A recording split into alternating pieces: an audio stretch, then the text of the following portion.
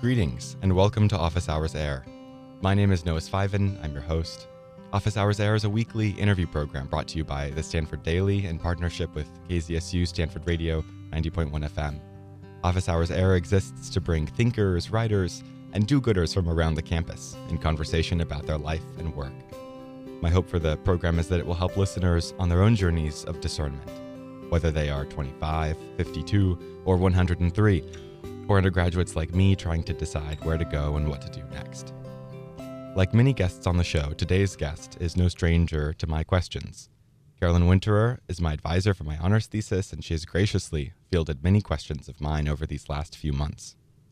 But more importantly, she is the William Robertson Co-Professor of History and American Studies here at Stanford, and since 2020, Professor Winterer has served as the chair of the History Department. Professor Winterer has described herself as a European intellectual historian working in the American theater. Professor Winterer demonstrates a deep personal sense for the intrinsic worth of the past and an attunement to the ways in which the present is alike the past, as well as the ways in which the present is different from the past. Besides her beautiful writing, Professor Winterer is a gifted lecturer and a dedicated teacher. And from January 2024 onward in Green Library, a special exhibition will be on display that Professor Winterer put together with Professor Jessica Riskin, entitled Apes and Us, A Century of Representations of Our Favorite Relatives, featuring paintings by the Prague-born painter Gabriel von Max of monkeys doing all sorts of very human things, playing the piano, putting together a bouquet, gazing at a painting, staring down a skeleton. If you are on campus or otherwise get the chance to see the exhibition in Green, I encourage you to check it out. So with all this in mind, it's a special personal treat to have Carolyn Winterer on the show. Professor Winterer, welcome to the program. Thank you, Noah. It's a pleasure to be here. You just finished writing a book on the American reception of deep time. And from what you've told me in previous conversations, so much of that book and your interest in deep time comes from your long-lasting love of dinosaurs. When did you fall in love with dinosaurs, and how did that love lead to this book? I fell in love with dinosaurs when I was very, very young. I remember being around 3 or 4 and lying down under the dining room table, as one does when one is a child, on my stomach, looking at enormous picture books on rainy afternoons. And a lot of the enormous picture books we had were of dinosaurs and dinosaur paintings and paintings of early human beings. And to me, it was a kind of dream world where I would lose myself in those landscapes of long ago. And I found it all very enchanting. And I think I wondered from then until now, why did I think this way? And moreover, why were there so many other people who thought that way and felt that way? So I thought, at some point I need to write a book about this that will, among other things, include a lot of beautiful paintings of dinosaurs. So I have done that. And can you talk about what deep time is? Deep time is a concept that was invented over the course of the 19th century, so about 150, 200 years ago, that essentially posits that instead of the Earth being around 6,000 years old, which is what a literal reading of the Bible will suggest, and instead saying that the Earth is quite a bit older than that, perhaps 1 million, perhaps 2 billion, perhaps 4.5 billion years old. That changing of the mind in the middle of the 19th century is the subject of the book. I'm fascinated by how and why people change their minds about the concepts that are most fundamental to their reality. And deciding that the Earth is really, really old and not really, really young, and life upon it also very old, that's a huge shift in perspective. And tracing how and why that happened in North America was especially exciting because that was the continent that was believed to have risen last from the biblical floodwaters, and therefore always considered the newest of continents. Not always considered, but since about 400 years ago, when people started to worry about such things, they decided North America was very, very new indeed. And then suddenly in this 100-year period between 1800 and 1900, they totally changed their minds about this and decided that North America was, in fact, the oldest of continents. And I'm curious what it's like to have, I don't know, a historically sophisticated relationship to science in which you have observed the ways in which science has shifted, or the way in which people have used science has shifted. I mean, how do you then make sense of or receive scientific claims made in the present, knowing that they're also part of this historical journey? Yeah, well, it makes me, I think, simultaneously appreciative of scientific claims made in the present, often knowing how much data they rest on and the sophistication of the scientists who propose them, but also always questioning, as one should, as a citizen, as a human being. I also know that science became, at least in my view, much more difficult for the generally educated layperson to gain access to over the course of the 20th century. There are some people who study the history of science, and they essentially have to have a PhD in that particular scientific discipline in order to be able to do the history of science. I work in the period before 1900, and so I was able, over the course of this book, to really go down the same paths as my paleontologists and geologists, and to have the same total understanding of their discipline that they did. Or I like to think that I was able to do that. So I would say that I have extraordinary respect for people who study 20th century and 21st century history of science, because, I mean, I have respect for the people who did it before, but the people who are doing modern history of science really have to have a very capacious sense of what they're up to. But it's such a fascinating process by which historians are choosing, I'm going to specialize on this thing and make it my, calling card. So how did you land on America, and how did you land on before 1900? Yeah, well, as you could tell from what we've already touched on in the first 5 minutes or 10 minutes, I like dinosaurs, so I've always liked things that are very old. Same goes for classical antiquity. Same thing goes for the Middle Ages. I think, I was a medieval history major in college at Pomona College. Shout out to their wonderful historians there. And I think if I hadn't had to learn so many difficult languages in order to become a medievalist in a PhD program, I would have stuck with medieval history. But I didn't want to spend the time to do that. I'll fess up to laziness there. And I also experienced the difficulties of doing archival research in a distant setting. As an undergraduate, I wrote a senior thesis in Belgian archives, and it's really hard to do lots of archival research far away. It's logistically complicated, etc. So I sort of hit on trying to be a classicist or medieval and early modernist, but in the United States, because it solved a series of logistical problems for me while also taking me into a domain of American history that in fact is relatively understudied. So I kind of had the field, if not to myself, then I had it in a much more crowded way than can be the case in some other subfields of American history. And I've been happily wallowing around there ever since, as the descriptions of my book show. I write about classicism, etc. So that's sort of how I ended up here in my own kind of self-created domain. So we've talked about your long-lasting love of dinosaurs, but I'm curious if there were other early signs that Carolyn the little girl would become Professor Winter the historian. Well, yeah, I think in my case, I just really liked reading, as so many academics did. But I also very much liked the material world around me. I was fortunate enough to get taken to a lot of European sites as a young child, in part because my mother is European, so we spend a lot of time in Europe. But I remember being captivated by cathedrals and especially really, really old castles, anything moldering and falling down. This was my brief. And graveyards, all of these things. And I like the smell. I like the touch. I like the whole feel.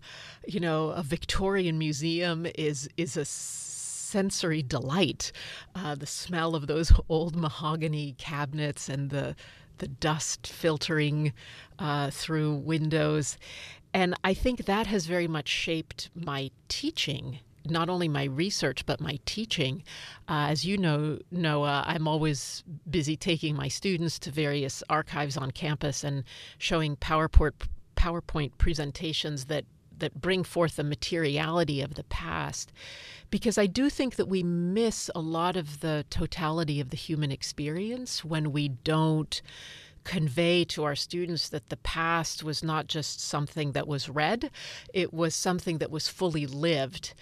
And that there are, in fact, some dimensions of the human experience that we cannot recover without at least making an effort to recover the three-dimensional aspects of a world that people actively moved through and engaged with. So that's part of the reason for the new ape exhibit in the library, is to recreate a sense for what it is like to live among our primate friends and relatives, and to invite students and others into that world and the course that goes along with it. History 41 something Q, I think. Q. 41Q, yes, thank you. So, I mean, your lectures have these wonderful visuals. And, of course, in my conversations with, I don't know, elder retired professors, they have various things to say about PowerPoints.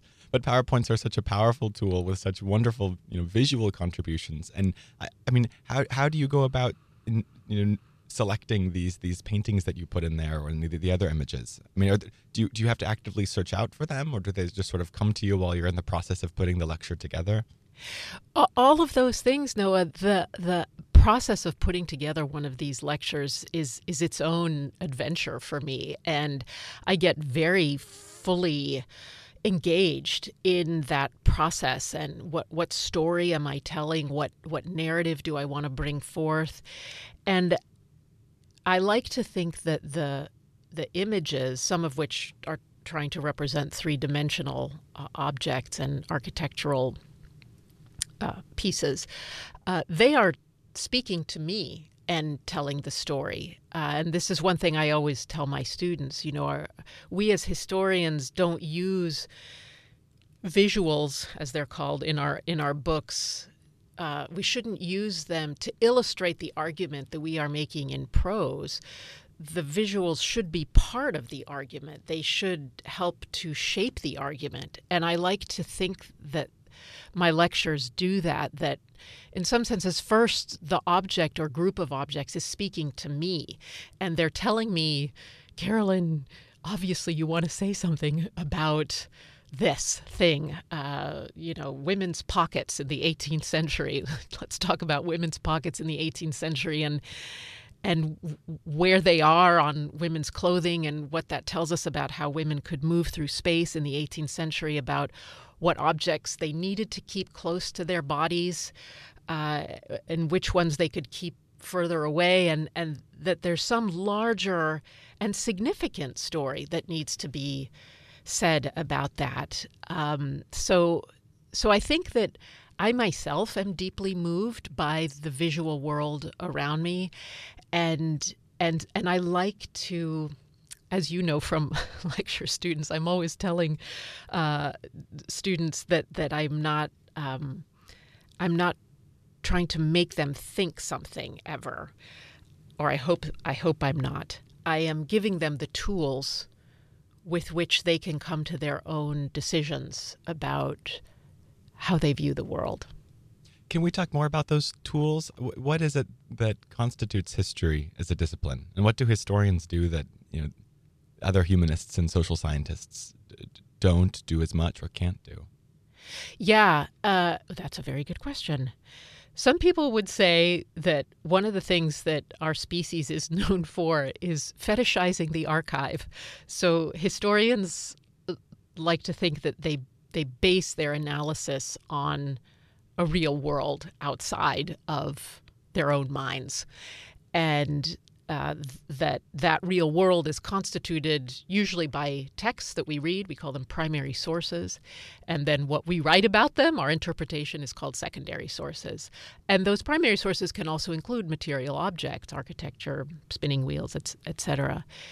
And that one of the primary requirements that historians have of one another is that those arguments be testable against evidence that other historians can find. So you could legitimately, we could both, you and I, Noah, write about the same cache of primary sources, and we could legitimately come to different conclusions about it. But a third party should be able to look at those primary sources and agree that both of us have valid interpretations, that we're not saying, oh, yes, these were brought by Martians, and et cetera. Those would not be valid in the discipline of history. So I would say that has some similarity to, but also a distinction from other disciplines within the humanities. So what I like to do for students in the discipline of history is to show them that we can ask historical questions about primary sources, and to begin to think about how we might ask questions that are historical. Where did this thing come from? What was the stated justification for its coming into existence? How did those interpretations change over time? We like to call this historical thinking, and it's just one of a series of approaches that you can bring to any object of analysis. But I think it is not something that necessarily comes naturally to people. I think what comes more naturally, and what we often hear about in the general public, or, if you're an American historian like me, you're often called upon to talk to the general public about, I don't know, the Declaration of Independence, et cetera. And there is a desire often to judge those texts or documents by our own modern standards of either what we agree with today, or what we think is true today, etc. And I often tell people that those are fine things to say as citizens, that we should judge the past according to our modern sensibilities about what is right and wrong. But as historians, we need to do something different. We need to try to understand as our first and primary move, just as we would want people in the future to come to us with an open mind and an open heart, and to look at the ephemera that we might have been lucky enough to leave behind. Most of us leave nothing behind. And to hope that those people would simply try to understand us. For example, say in 500 years from now, someone might come and ask, how were Noah and Carolyn so unthinking as to have used all that power during this 1-hour interview? They had the lights on, the microphone was going, so wasteful, when we know that 20 years from now they ran out of energy in the world, whatever. We would hope that they would then say, okay, that, but also something else. They were trying to do something else. They were trying to do something more than that. And so I try to give my students the tools to do what I think is a generous move, is to try to understand first. And so much of that is what, you described it as, is recognizing the realness of the past and thinking of it as being just as real as the present, that we know to be real because we're here. Or we think we're here. Yeah. But you didn't use the O word, objectivity, which so many people talk about and care about.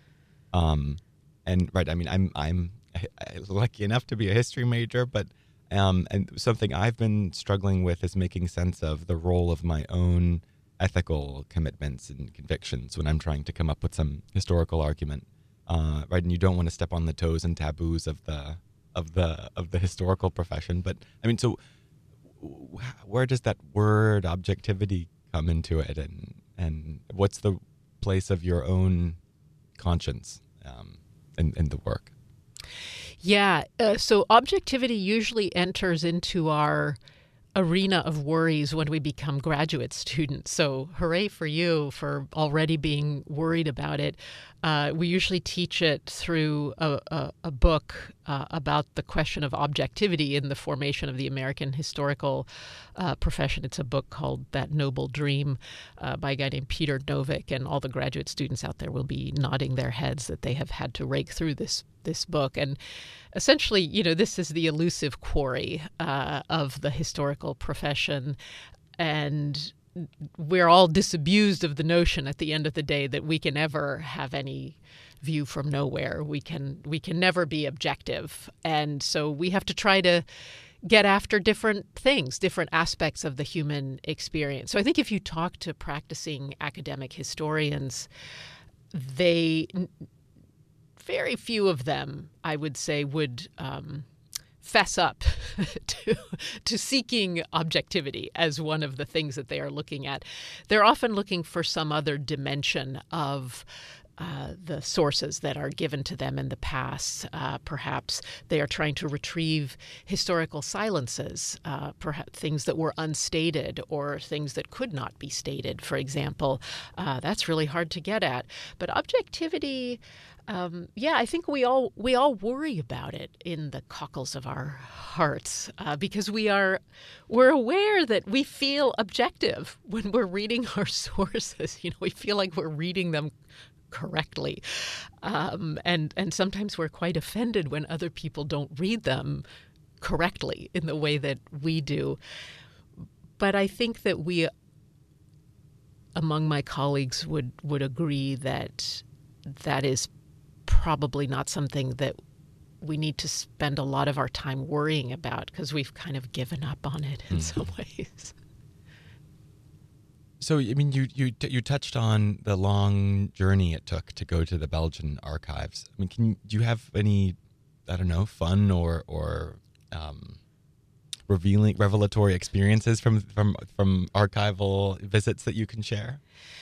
I do. So the question I came in with was what was happening in the Belgian underground press during World War II. And what happened during World War II was that Belgium, being a small and flat country, was immediately flattened by the Nazis and occupied. And up grew a flourishing underground press. And I wanted to read it all, which has been carefully housed in the Center for World War II Studies in Brussels, and to see where people were fighting in the various French and Flemish, French-speaking Walloon and Flemish, i.e. Dutch-speaking parts of the newspaper output of that time. And what I immediately realized was that the underground press was trying to create a unified voice, that they had a common enemy, which was the Nazi regime. And so they weren't really going to be having the kinds of debates that you would have under freer circumstances. So I immediately burst into tears when I realized this, because here I was committed to a month or two in Brussels, and my project was a zero. It was a non-project. It had died right in front of me. And it was sort of a weird experience that I walked out of the archives, and it just so happened that my thesis director, I don't know how this happened, my thesis director was sort of wandering by, and he took me to lunch and showed me how to redirect my project onto something. Well, they're not disagreeing, but what are they saying? Read them for what they are saying instead of for the thing that you, Carolyn, wanted to look for. So that taught me two things. First of all, that the guidance of the thesis director is very, very important in helping students through a difficult year, and that reorientation of a project is a critical part of our training as historians, that actually we often, at many times during our career, go into a group of sources thinking we're going to find something, or we go with our great historical question, and then the sources won't let us in. They don't have the answer to those questions, or they turn out to bore us or something. And that it's very important to cultivate the flexibility to recover from that, and that it's possible. So that's sort of my nugget from the Belgian World War II archives. So what's the trick? How do you make the pivot? It can be very difficult. Not all projects can recover from it, but I think it requires a lot of humility to stop listening to what you want and to start listening to what your sources are really saying. And that can be really hard. We've all had the experience of trying to tell something to somebody, and they keep not hearing what it is that we are actually saying, that they are only hearing us through the filter of their own minds. Now, to some degree that's inevitable, as our previous conversation on objectivity was revealing. But I think that it is important to constantly remind ourselves to be humble, and also humble to abandon projects. I also had the experience in graduate school. I feel like a kind of war-ravaged veteran at this point, all my horror stories. But in graduate school, I spent 6 months on my first dissertation project, only to realize that I was completely bored by it. I couldn't stand it.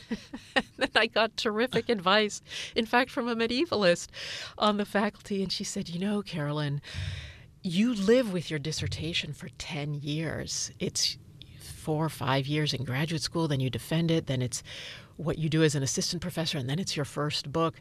So if nothing else, you have to be really, really interested in your project. So if you're already bored, abandon ship now.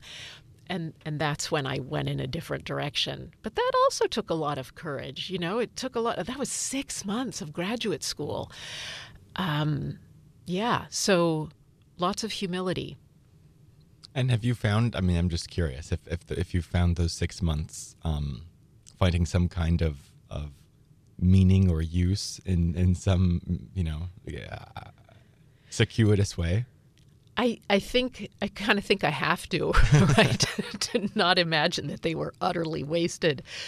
I think to listen to what boredom sounds like in my own head, and to know when it's productive boredom, because there is that when we do our research. As you may already be experiencing, there's a lot of documents and things that we read, and we're not quite sure whether they're ever going to amount to anything, or whether they're just going to be the background noise that helps us to frame the thing that we actually will say and will quote in our final version. So there's a lot of ways in which we can feel like we're wasting our time. But that's different from sort of this weighted feeling that you really have to glue your eyeballs to the material to make yourself trudge forward. And knowing what that feels like, I really don't care what the answer is to this question, that was an important lesson. And now I know. Something I have noticed in all the times I've had sitting in a lecture of yours or just talking with you, is this energy that you exude. And right, some people, and here I'm talking about myself, might struggle with like insufficient sleep, and there's all these reasons to not have good energy and meet the moment. But I'm just curious. This is relevant obviously to the work to your work as a teacher and your work as a writer, to the work as a historian. But is it sort of does this energy come to you, or how do you sustain and cultivate this kind of energy? Yes, I think I am an energetic person naturally. That said, as far as lecturing is concerned, and I do think that teaching is a profoundly important and noble vocation that we should talk up more than we do in universities. But it takes me a long time to prepare a lecture, especially if it's a new lecture, I mean, 50, 60 hours to write a new lecture. And even when I'm giving one that I've given before, I revisit it. I never do anything for 2 or 3 hours before the lecture because I'm getting it all in my head again, so that it's alive, that it's alive in my head and therefore alive to the students, and that it's interesting to me again. And I know when I'm ready to give the lecture, when I absolutely cannot wait to tell the students all about, women's pockets in the 18th century, or whatever weird thing I'm lecturing about that day. And at Stanford, we have the wonderful privilege of essentially being able to craft our own courses and to have found over the years, what is it that is Carolyn 101? What does my teaching portfolio look like so that it's really giving students a sense for what makes me wake up in the morning and be so excited to give them a slice of my brain. These are genuinely the things that I think about that are sometimes really weird and odd and unexpected. But this sort of sounds a little trite now, and I don't mean it to, but to really get to be me is an enormous privilege, because in not all university and teaching settings do you have the freedom to be able to teach what you want to teach, and you're not sort of buckled down with a required course load. And so I think that that's where the energy comes from. And certainly with the writing, it's a version of that process. My goal is to make it look like it just popped off my head, just really naturally. This sentence about dinosaurs that is so crisp and clean, it just came out of my head like that. And of course it didn't. It took 5 years to write that sentence and to rewrite it, pare it down so that it conveys lucidly, cleanly, and hopefully delightfully what I want to say. So I think if you looked at how many times I reopened a Word document, it would be thousands. What you're describing is the privilege of being you in the teaching setting. I mean, it sounds to me like not having to check your, and I use this word, with admiration, but like not having to check your idiosyncrasies at the door and being able to, bring all of one's wonderful ridiculousness or whatever to the room. That's exactly it, Noah. And I don't have the interests that normally bring people to U.S. history. I can be interested in those things, but mostly people don't go to graduate school in American history and say, I want to study Brontosaurus. That just doesn't happen. They say, I want to study World War II or the Civil War, the American Revolution, something normal like that. And that just never was me. And I will always be grateful that my advisor in graduate school not only allowed but nurtured the idiosyncratic students that came to him. And I guess we sort of formed our idiosyncratic club under his tutelage and protection as we went through graduate school, but also an extremely rigorous advisor, and that was a good check sometimes on the flights of idiosyncrasy.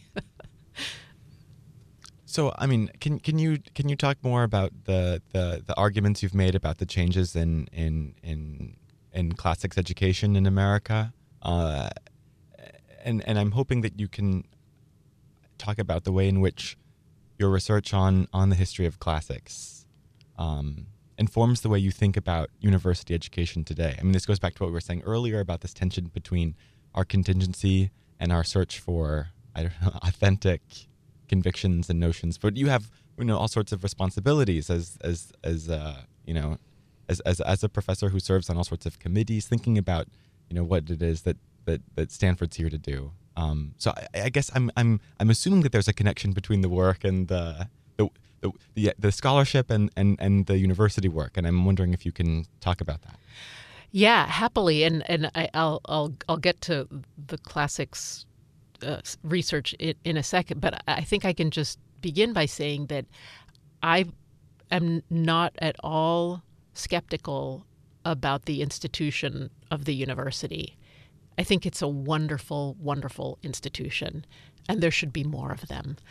Among the things that human beings do, teaching and doing research in universities and attending them, if you're a student, is among the most important things we do as human beings. They're just marvelous inventions, and I think the reason that I do serve on committees and in administrative roles is to try to give whatever I can to make a project that I believe in succeed in a very kind of non-cynical way. I just want to help in whatever way I can. And so what I did research on was this the classics, Greek and Latin.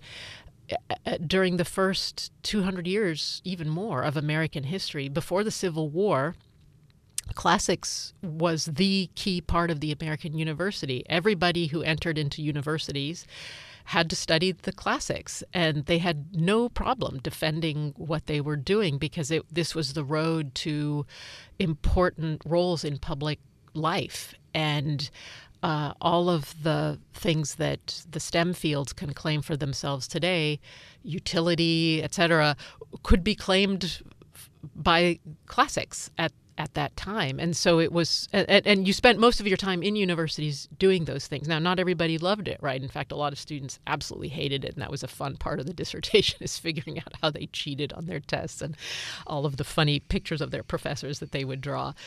But it was really interesting trying to understand and wrap my head around a moment, a 230-year moment of American higher education in which a wholly different form of knowledge constituted its basic DNA. And then to watch as it was delegitimized step by step after the Civil War. And I didn't have strong feelings either way. I'm not going to stand up and say we should all be studying Greek and Latin, et cetera, today. I try to listen to all perspectives on these things. But it was interesting watching how do you go about delegitimizing a branch of human learning that had served perfectly well in America for 230 years, but for 2,000 years before that, in the Renaissance and the medieval universities, and obviously in the Greco-Roman era itself, and seeing how quickly that could all vanish, and how a whole new set of studies were believed to be vocational training. So as somebody who spends time in universities, that was kind of its own education to see how that happened. But how has that? How have your findings influenced the way you talk or think about, for example, the requirements that are given to first-year students? I know you've taught, and I think are teaching this year, the current requirement, right? Stanford has these commitments to having common curriculum objectives across the university. Stanford takes different approaches than some other institutions who have different ways of going about it. But how are you thinking about that? Yeah, so before the Civil War, when classics and this course called moral philosophy that was taught by the university president, who was always a minister, those were the two dominant things that happen in universities. They didn't have to have a general ed requirement because basically everybody did the same thing. There was a required curriculum. And the curse of the modern university only occurred afterward, which was with the rise of a whole lot of other different kinds of studies. And people mourned the lack of coherence or felt coherence in what it is that students studied. Everybody could come out with a wholly different body of knowledge. I do think that is a legitimate concern. I do think that there is room for general ed. How to do it is the big question, and especially how to do it at what I call an intellectually libertarian university like Stanford. I don't mean it as politically libertarian. I mean that especially at Stanford, in distinction to some other universities, say like Columbia, there is very little tolerance for requirements. Students really don't like them, and if they did like them, they would go to Columbia. They wouldn't come here. And, fair point, understood.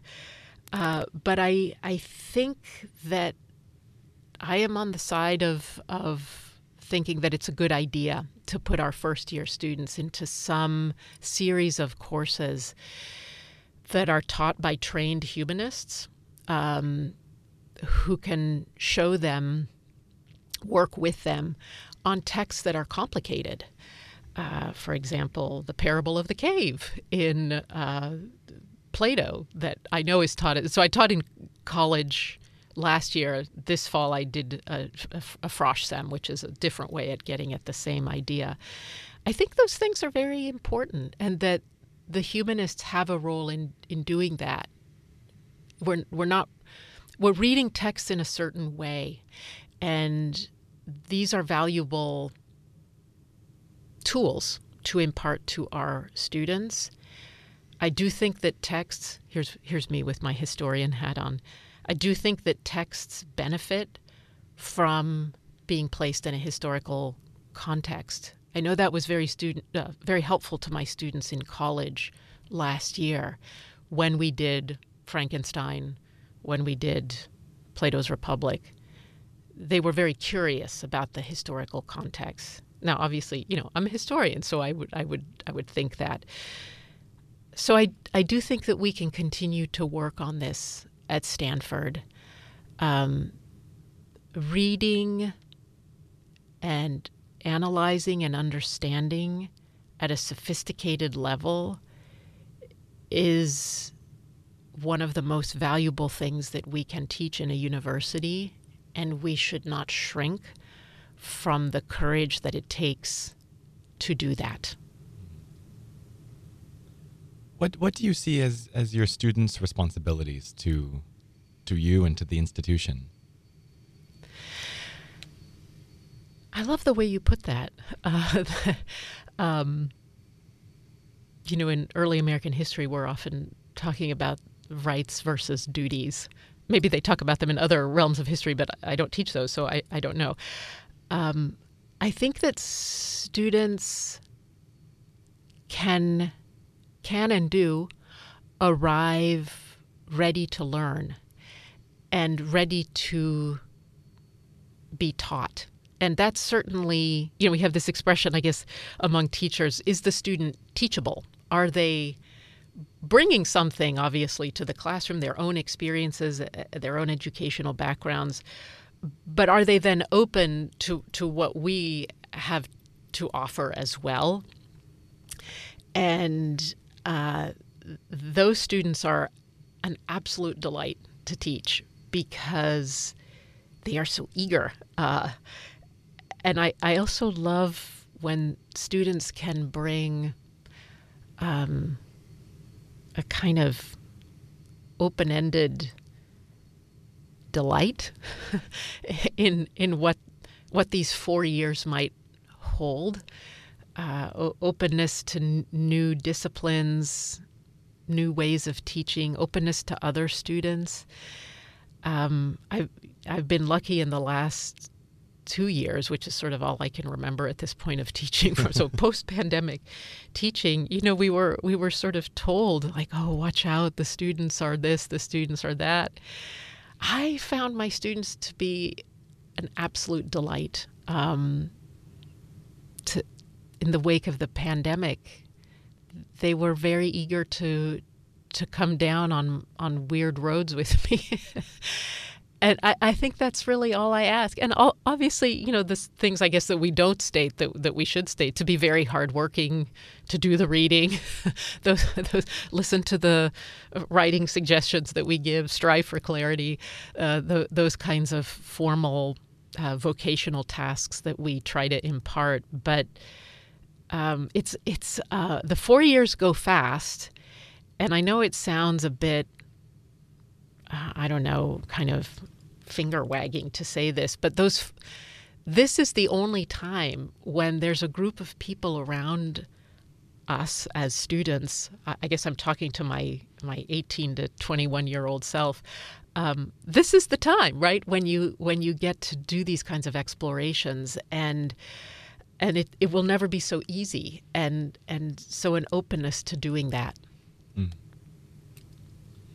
Let's talk about the seminar on apes and intellectual history that you'll be teaching next quarter with your colleague, Professor Jessica Riskin. How did you two decide to put together that class on primates? Yeah. Well, we're both historians of science. Professor Riskin works on 18th and 19th century French science. She's currently writing a biography of Lamarck and trying to rescue him from the oblivion of only being taught as the guy who proposed that giraffes' necks got longer, not by Darwinian evolution, but by trying. Stretching over time. Stretching. And in their lifetime, and then passing on that acquired characteristic to their descendants. He was much more than that. So buy the biography when it comes out. So actually the idea came to us, which was that there's a collector, Jack Dalton, who has the world's largest collection of the paintings of Gabriel von Max, this Prussian painter, Prague-born painter who you spoke of, who painted from around 1880 to 1920.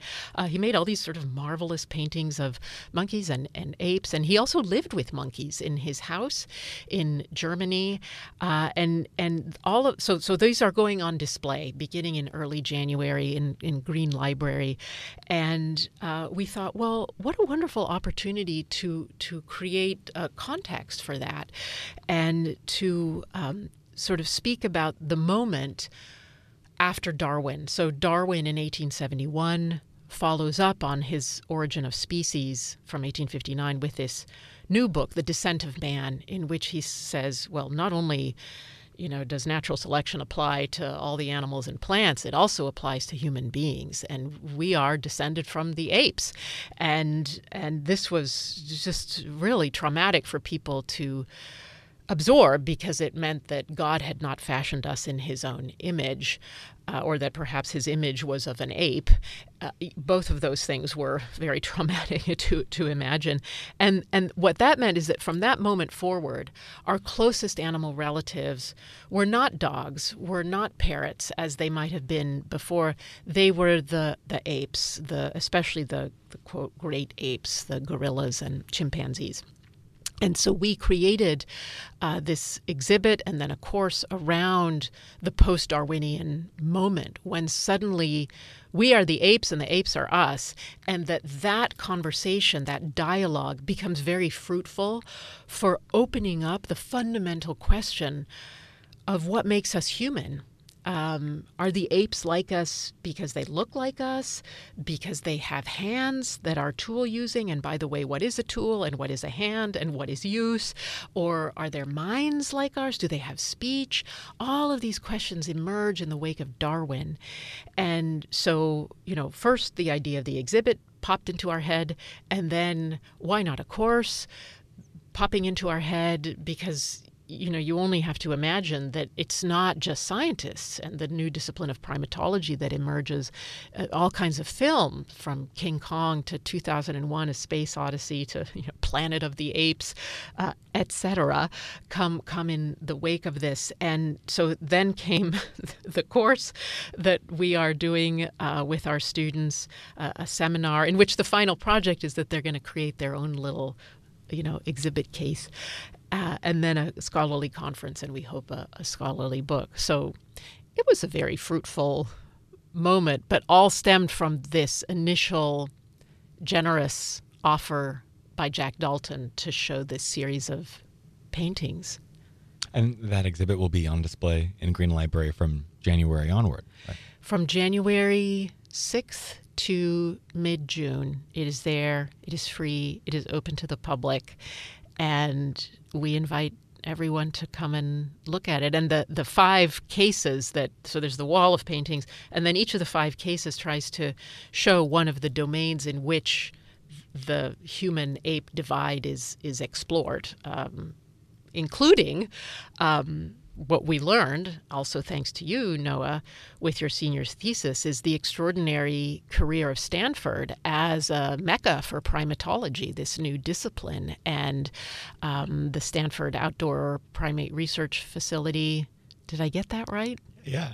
SOP, that has now been disbanded, and the career of Jane Goodall here, the chimp researcher, which you also look at in your thesis. So I had not known that in addition to its many other areas of research, Stanford has been a leader in primatology. So that's been interesting.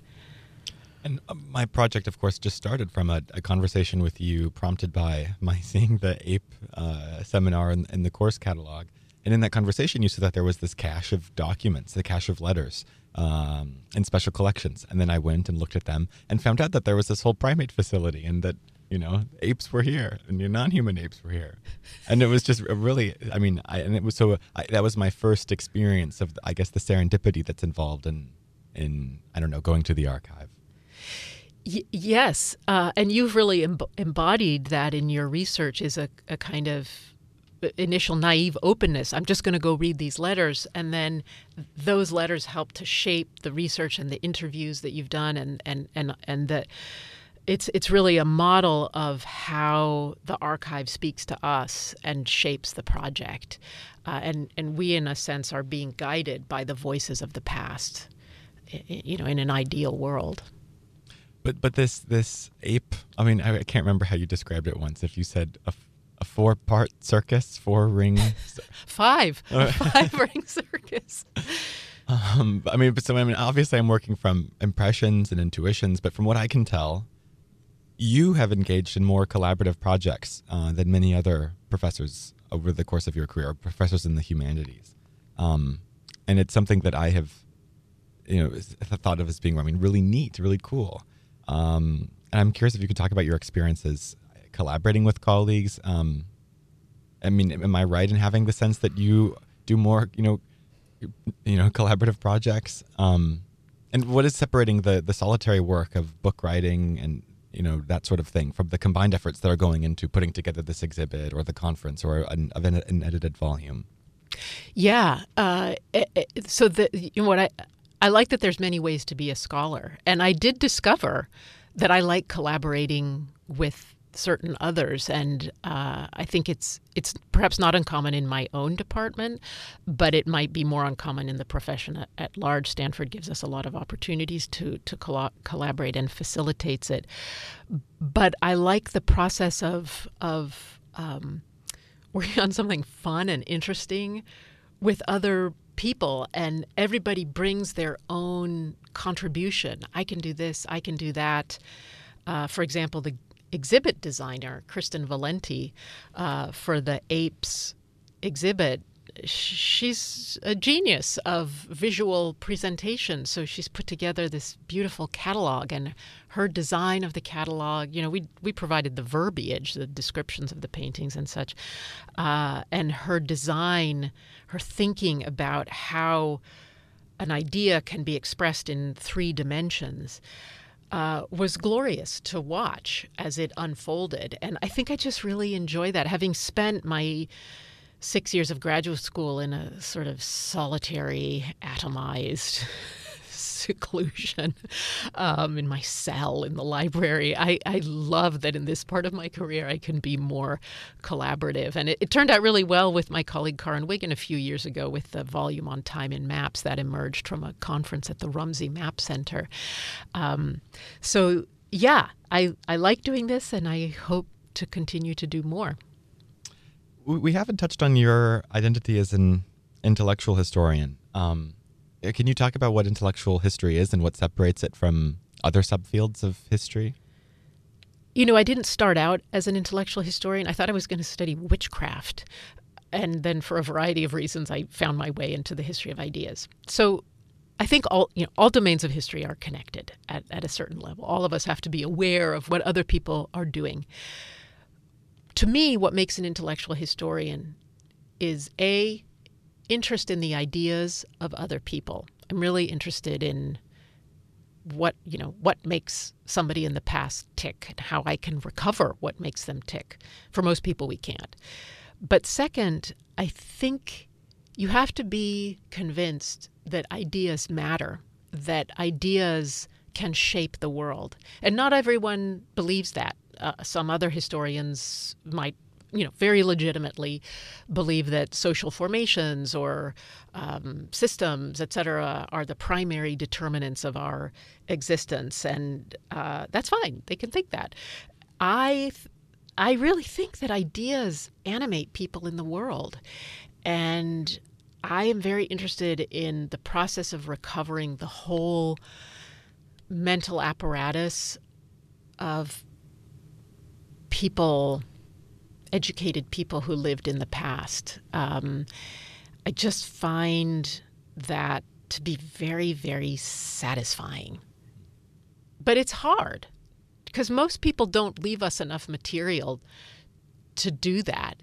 And even when somebody has written down all of their sophisticated, educated academic thoughts about whatever they think about a thing, we're still missing other huge dimensions of them as full human beings. For example, one of the hardest things to capture is somebody's personality, or what in the 19th century they would have called character. And yet, 5 seconds with them, if we could spend 5 seconds with them, in front of them, right? If we could engage in time travel, that would be radiating out from them, just from the way they were sitting or looking at us or their various gestures. And yet all of that has vanished, especially before the era of, photography, when someone's very ephemeral pose could be captured in some way. But I do what I can. And I think how other people think is really interesting. I have found myself very moved when I've tried to think about the way in which, all these people who were here have vanished, as you just put it. And for most historians, it seems, right, most of their time is spent thinking about people who have died, who aren't around anymore. I mean, I guess some people can write biographies of people who are still alive and interview people who knew them or the subject themselves.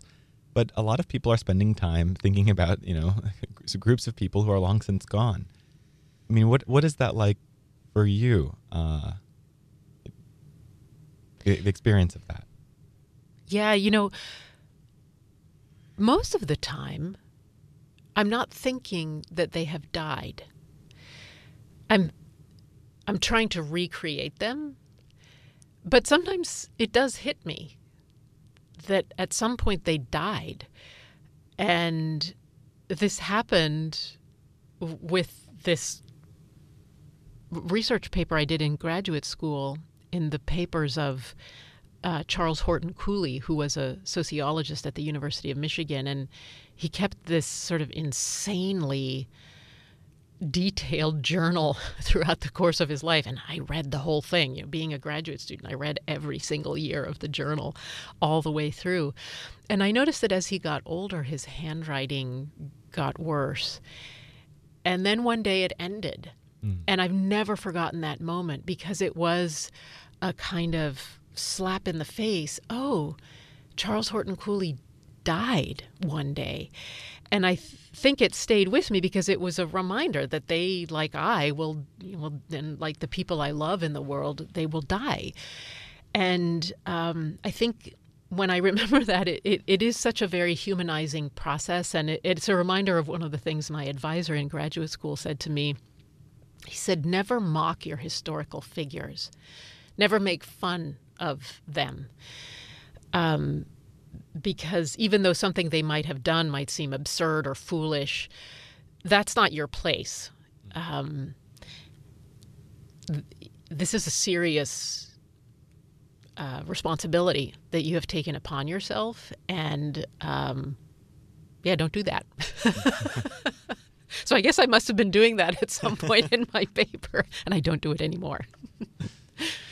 In 2018, you wrote a really wonderful review of Steven Pinker's book Enlightenment Now for the Washington Post. And in that book, you historicized that idea of progress that Pinker, I want to say, takes for granted in the book. And you pointed out that there are other ways to interpret history.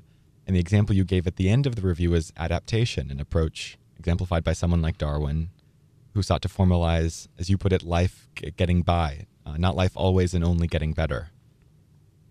Is that ultimately your own view, that history is a record not of progress but of adaptation? I might not even go that far.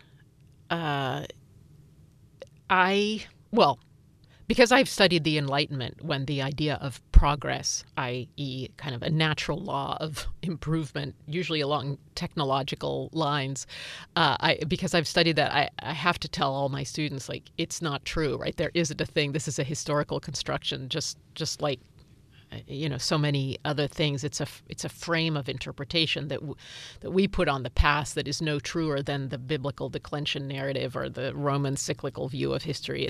It's a way of making some narrative sense of the chaos that the past leaves to us.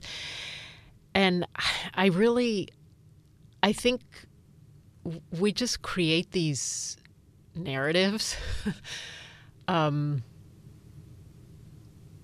to kind of make sense of our lives right now, but that they don't really have any higher meaning than that. We all bring ourselves to our historical inquiries, which is why we're constantly revising what other people wrote about the past. I'm making it sound so nihilistic, and that's not, I do it as a labor of love. I love doing this. But I just can't understand someone like Steven Pinker who actually thinks that progress is for real. One can say, medical devices in a certain realm have improved at doing a certain specific thing. I would never deny that. But as a whole, arc that is bending in a certain direction on all fronts at all times in all places, I think that's so strange and unlikely. So I have a hard time with that, with even adaptation. And Darwin himself struggled with the idea of adaptation and the lack of narrative of teleology. So I don't really know, Noah. I don't know if I can even answer that. I have a hard time with any narrative on the historical past. But if you don't have the progress goggles on when you're looking at the future, what is it you feel and think when feeling and thinking about the future? I think we have no idea what's coming down the pipeline. It's the Enlightenment that invents the idea that we can predict the future along a secular axis, and that certain scientific disciplines of predicting the future, et cetera, can help us to dominate and shape the future. I think a little bit of that happens, but I end the Deep Time book with this wonderful image there's this geological time spiral of, this river of time moving inexorably forward from 4.2 billion years ago through the dinosaurs and then the mastodons and then all the way to the present. And as the wave of the present is crashing into the future, there's this little surfer who is riding the wave. I guess this is my childhood spent in Del Mar, California, surfing capital coming to bear here. But he's surfing on the edge of the wave into the unknown future. I don't think that we know what's coming. And there's so many times that I've looked at a historical moment and they say things like, here's what's coming. We're going to do this. We're going to do that. And it never happens that way. Something totally different and unexpected happens. So personally, for me, all bets are off. Mm-hmm. I like to end the show asking people about their mentors, older loved ones who shaped them into who they are. You've talked about your doctoral advisor, James Turner. Mm-hmm. Who are some of the other people who've helped you on your journey of becoming who you are and are still becoming? So many different people. I think I'm guessing many people will answer in this way, but my parents had a big influence on me in being simultaneously rigorous inquirers. They were both scientists, but also kind of hilariously and childishly naive about things. I remember when the first Mars rover landed. I don't know if it was a rover, the first craft to land on Mars and send images back to Earth. Yeah, maybe it was stationary. I can't remember. But I remember my father saying, I'm actually really disappointed that there aren't these big creatures running around in front of the camera. And to my child self, I thought, oh, it's so great that grown-ups think like this too. Because I wanted there to be big, weird creatures with tentacles and googly eyes to be looking out on Mars that way. And I think I've tried to lead my own adult life in this way, sort of in touch with my internal 3-year-old,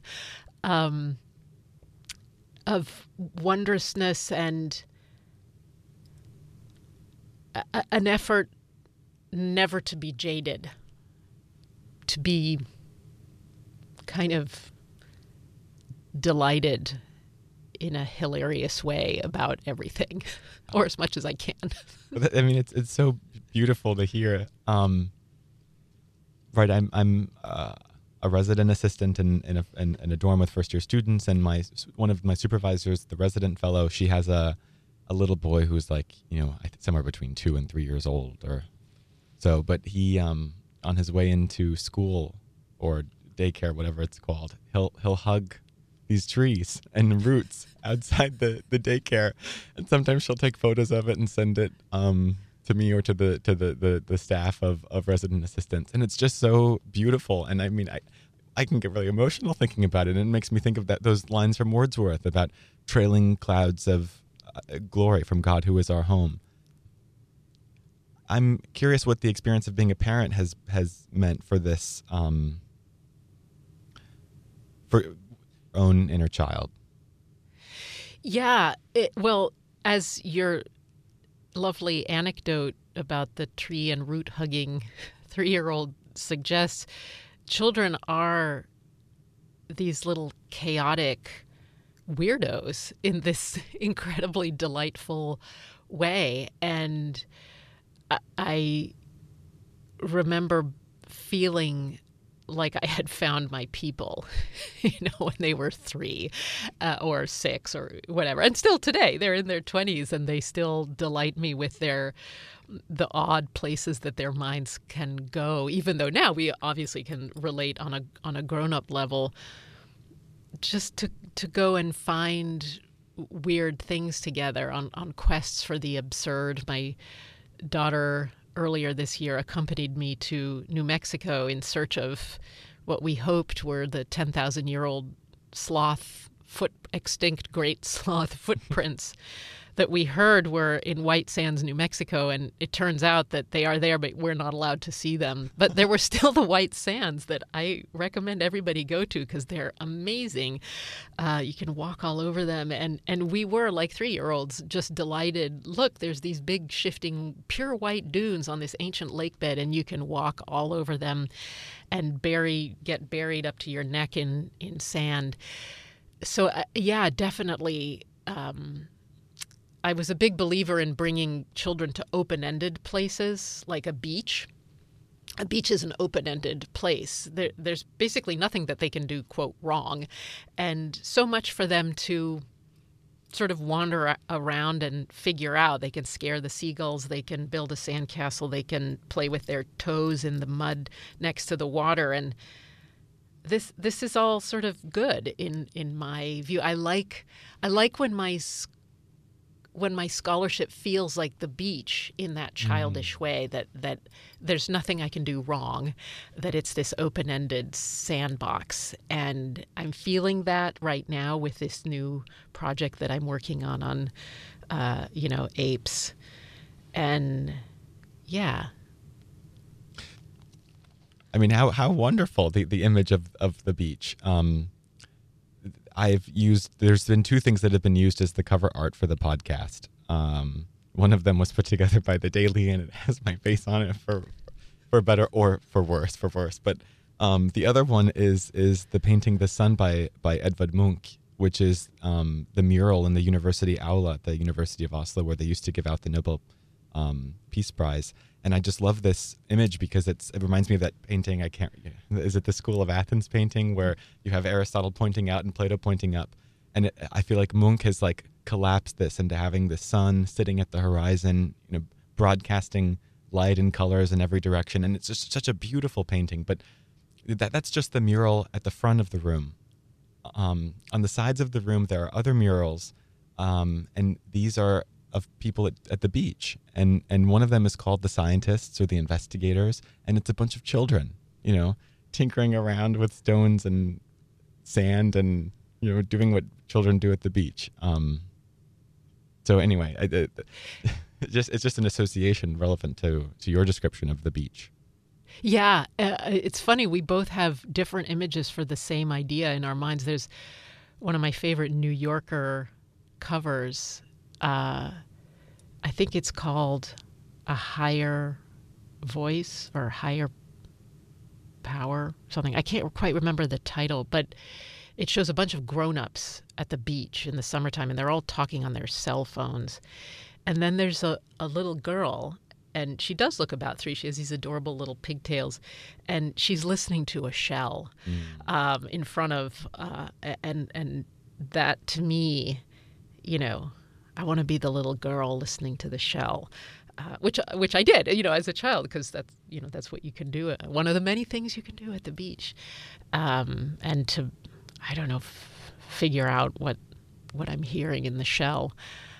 So yeah, I think it was very formative for me to have grown up in a house very near the beach, and at night to hear the sound of the waves kind of coming and going, and just to, I don't know, I've been sort of set free in the feral 70s way that one was raised with very little supervision, and just sort of spending the day in the water. And when you go to bed at night, if you've ever spent the day in the ocean, the fluid in your ear maintains the rocking motion of the ocean, and that's a lovely feeling that you're still in the rocking motion of the ocean. So I think about that a lot, and it actually was one of the delights of the Deep Time book, that so many of the moments of deep time that I was writing about, the moment of trilobites and the moment of whatever, occurred either in the ocean or on the beach. And artists were trying to render these maritime and beachy settings, and I really liked looking at those paintings. And one of the goals of the Deep Time book, which is coming out next fall, was to present some images that had never been seen before of Americans' first encounters with deep time. So I fought hard to get over 100 images in the book, and they try to paint, in a sense, how Americans thought about deep time. And a lot of that was thinking about the oceans that are our mother in some way. Is it taboo to ask you about your next book projects? What you're thinking about doing next? Oh, not at all. I'm always on the beach collecting more rocks. So I think, the first is going to, I hope, be an edited collection of all the wonderful papers that we're going to get at this conference on primates in early February. And to our great delight, it includes not just historians who study the history of primates around the world, but also scientists, primatologists from Stanford, Sue McConnell of Stanford, who takes beautiful photographs of primates, will be there. I'm very excited about that. So we want to create an edited collection of that. I think the next book I want to write is about visions of the asteroid impact. The asteroid impact theory was first proposed in 1980 by Walter and Luis Alvarez at Berkeley and a number of other people, and it has a lot to do with fears of nuclear war and Armageddon coming from the skies, and it continues to haunt us today and is a great source of imagination for people that, and it displaced other theories of gradual extinction, but there's something about neo-catastrophism that I want to say. And so I have begun by collecting images of the asteroid impact theory, which are just so fun, she says, to watch the utter annihilation of life on Earth. So I've begun to do that, but it's more than, the T-Rex looking up, terrified of the asteroid coming. It's more thinking about neo-catastrophism and neo-apocalypticism that is woven into climate change narratives. So who knows? I might become a modern historian. I don't know. Well, Professor Winter, thank you so much for coming on to the program. Thank you, Noah. That was my interview with Professor Carolyn Winterer. Professor Winterer's new book, How the New World Became Old, is coming out in fall 2024. You've been listening to Office Hours Air, broadcast on KZSU Stanford Radio 90.1 FM and available online as a podcast. Thank you for listening.